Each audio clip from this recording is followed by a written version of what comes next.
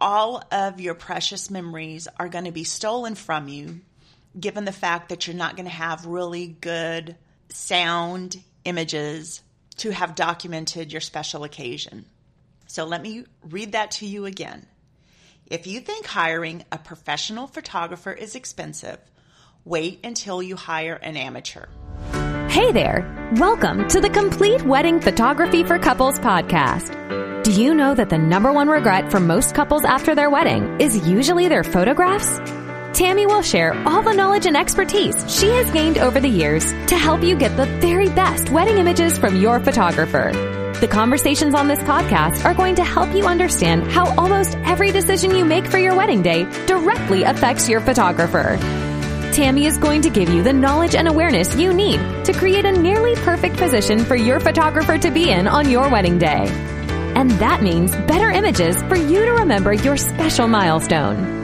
Tammy Blaylock is an internationally awarded, nationally featured wedding photographer and published author. Since 2010, she has excelled in helping each of her couples capture beautiful, emotive images from their big day. Tammy wants your wedding day to be as perfect as you do. So tune in and listen up, because this episode's about to begin. Hello, everyone, and welcome to the Complete Wedding Photography for Couples Getting Married podcast. I am here to hopefully help you plan for the very best wedding photography for your special day. Thank you so much for listening. I say this every time, but I am truly honored to be in your ears today, on the top of your mind today, and hopefully here to teach you something that you haven't yet thought about in regards to your wedding photography.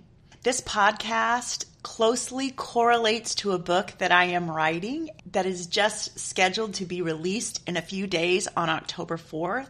However, I think I might push that back about 2 weeks just so that I can make sure that it is close to perfect as possible for all of the future couples who will be using this book as a resource to plan for hiring the best photographer that they can find and documenting their wedding day and their wedding celebration with the best wedding images possible. If you want to know more about the book, you can log on to my website at CompleteWeddingPhotography.com. If you want to join my growing Facebook group to interact with other couples who are in there asking questions and sharing their experiences with their wedding photography and getting prepared for their wedding day, search Facebook for the Complete Wedding Photography group. It's a private group, but you should be able to find it in the public search results. If you want to know more about my wedding photography, you can find me on the web at atagirlphoto.com. That is atagirlphoto.com. I am pretty much everywhere on all of the popular social media platforms. You can find me by just searching for my handle, atagirlphoto. That is atagirlphoto. And lastly, if there is ever a topic you want me to cover or you have a question that you want me to answer, just simply email me at Tammy, Tammy, at atagirlphoto.com. All right, let's dive right into today's topic. Real-life wedding photographer horror stories from couples and parents. And I only have a few to share with you, but basically these were some written interviews that I conducted a few years ago. So I'm going to read the question that I asked them, then I'm going to read their answers, and then I'm going to give you my thoughts on their answers and why or how I think that the photographer in their case could have handled the situation better, or how it should have been handled by a true professional. Before we get started, I want to share a quote with you. As far as I know, the quote is anonymous. I don't know who to credit it to, but the quote goes, "If you think hiring a professional photographer is expensive, wait until you hire an amateur." And that is so true. It's going to cost you a lot more money, given the fact that you're either going to have to redo it, or all of your precious memories are going to be stolen from you, given the fact that you're not going to have really good sound images to have documented your special occasion. So let me read that to you again. If you think hiring a professional photographer is expensive, wait until you hire an amateur. And I'll give you a few seconds to let that sink in. All right, let's get started with my question and answer interviews with a few couples and parents over the last few years. So first, after working with 2 separate photographers prior to your wedding, explain why you didn't use either to shoot your wedding day. And this bride's answer was, one said she would edit several things out of the photos that she took, and when I finally received the photos through email, those items weren't edited out. One of the photos was supposed to reflect me through the mirror, but instead it reflected other people that were in the room. She said she had taken 200 photos and only sent me 25 photos, and half of them were just the exact same pictures, just in a different filter. There were even photos with my eyes completely closed. I didn't get to take half the pictures that she said we could.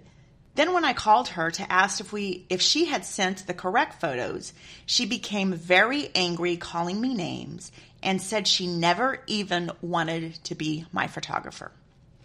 The commentary that I have on this particular situation is that if a photographer during a shoot is saying a lot that, I'll just Photoshop that out. I'll Photoshop that out. I'll edit that out. Don't worry about that. That'll be gone later. If they're repeatedly saying that, then that means that they are not taking the time to get it as near perfect in camera as they can. That means that they may not know what they're doing. They may not know how to compose properly. They may not know how to frame properly. They're not taking the care to get it right from the beginning. And lastly, that means that it's going to take a lot more time to edit those images. So the delivery to you on those images is going to be extended. You're not going to receive them as fast as you could have had the photographer taken the time to just get it right in camera. That's like baking a cake and it being uneven, being a very lumpy cake, but you know that before you put it in the oven, like you didn't spread your batter around evenly, but saying, oh, I'll just cut the top of it off after it gets out of the oven.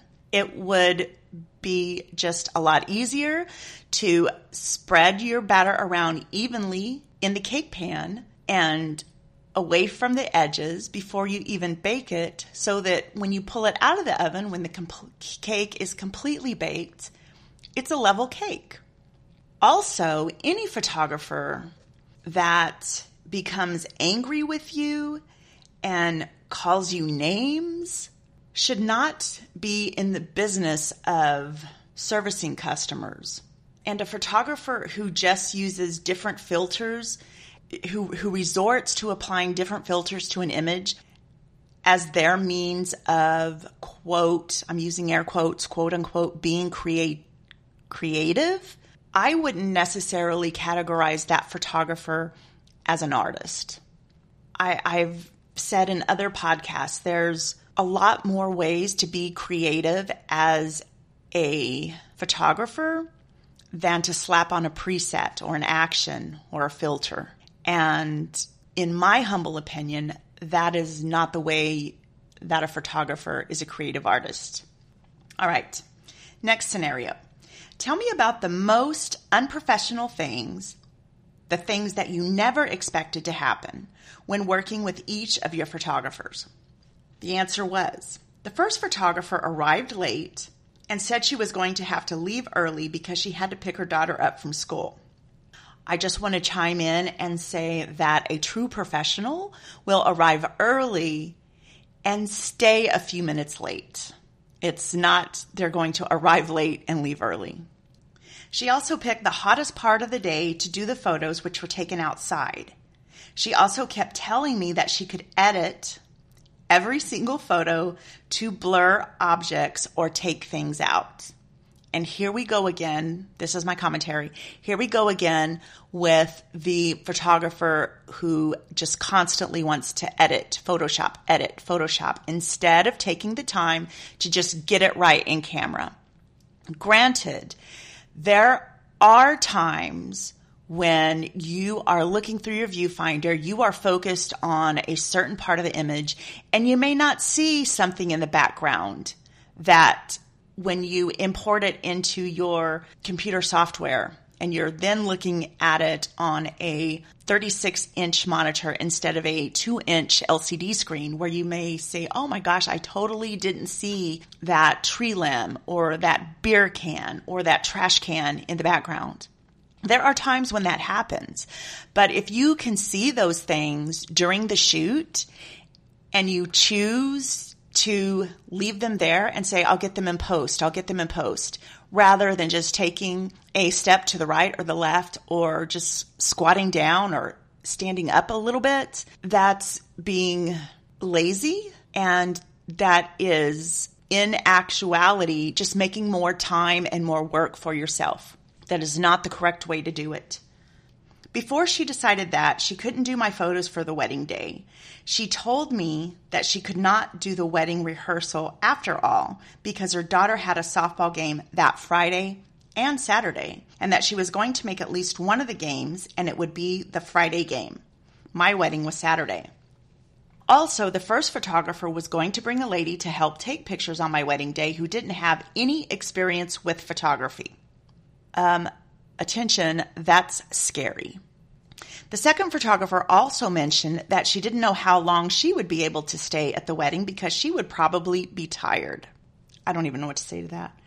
She also would get very aggravated when we had to wait for somebody that was supposed to be in a certain photo. For example, we couldn't find my parents for a family photo because they were dealing with issues with the wedding, and she kept complaining and would say we could just take the photos later.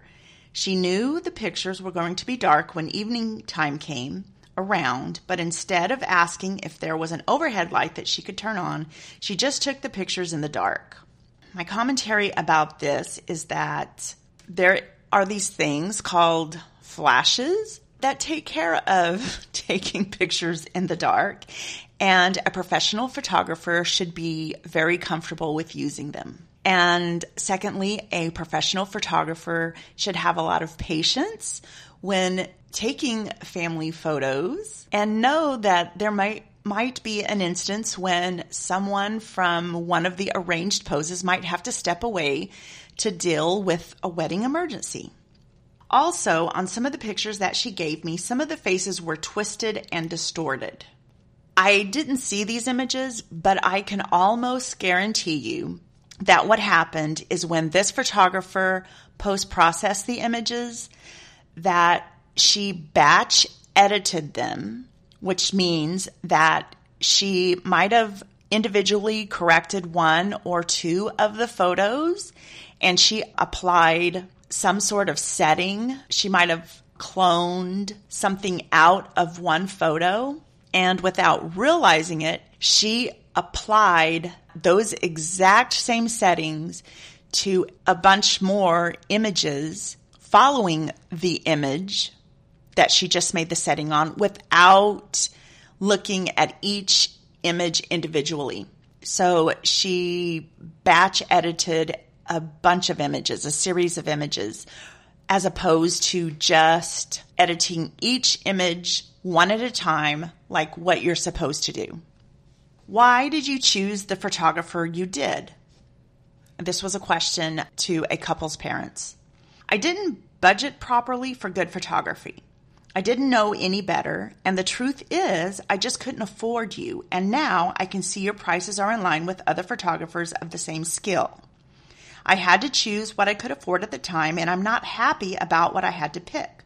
The photographer I chose was more along the lines of an amateur, and that was reflected in all of our images. They were not posed well, they were not lit well, and they were not edited well. We were not even offered any product. We were just handed over a disc, and there they still sit, a year later. They say hindsight is 20/20, and I won't be making that mistake again. We will be better prepared for my next daughter's wedding. I can promise you that. I think that whole thing is self-explanatory. I don't have any commentary to offer. And the last scenario that I have for you is, what did you like about your photography experience? This bride answered, nothing. I thought my pictures would turn out great. Someone offered to do my bridal portraits who shoots a lot of great sports photos.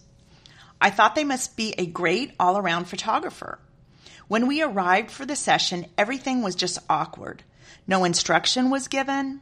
I had to pose myself. I had to suggest the different places to shoot. And when I got my disc of images, there were ugly shadows on my face. My poses were weird. I wasn't happy with the results, but it was too late to book anyone else. What I had pictured in my head and the pictures I actually had in my hand were two completely different birds. Just because someone is good at one type of photography doesn't mean they're good at another. And I'll reiterate the last sentence of that. Sports photography, you're basically just looking for moments, which actually does correlate to wedding photography. During a wedding day, you are constantly on the hunt for tiny little micro stories or moments happening between people. But when you are taking portraits of people, you have to be very well versed in posing, in lighting, in composition, in framing, in getting someone to open up and relax in front of your camera. And a sports photographer does none of that. They are just capturing what is happening. They don't have to worry about anything. They can't control lighting. They can't control posing.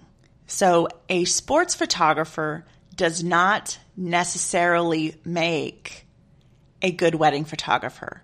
Just like a wildlife photographer may not make a good wedding photographer, or a pet photographer may not make a good wedding photographer. Just like a wedding photographer may not make a good sports photographer. I find that it's best photographers do better who specialize in certain genres of photography, because each genre has its own set of obstacles and nuances to learn. And when you are just a general photographer, you don't really get to dive deep and learn these little nuances of each genre. So my advice to you is pick someone who specializes in wedding photography or whatever type of photography that you are looking to have captured. All right, I want to quickly just go over some bullet points with you to help you know what sets professionals apart from amateur photographers or even hobbyists photographers. So professionals will often have an official business entity tied to their business. For instance, an LLC or a partnership of some type.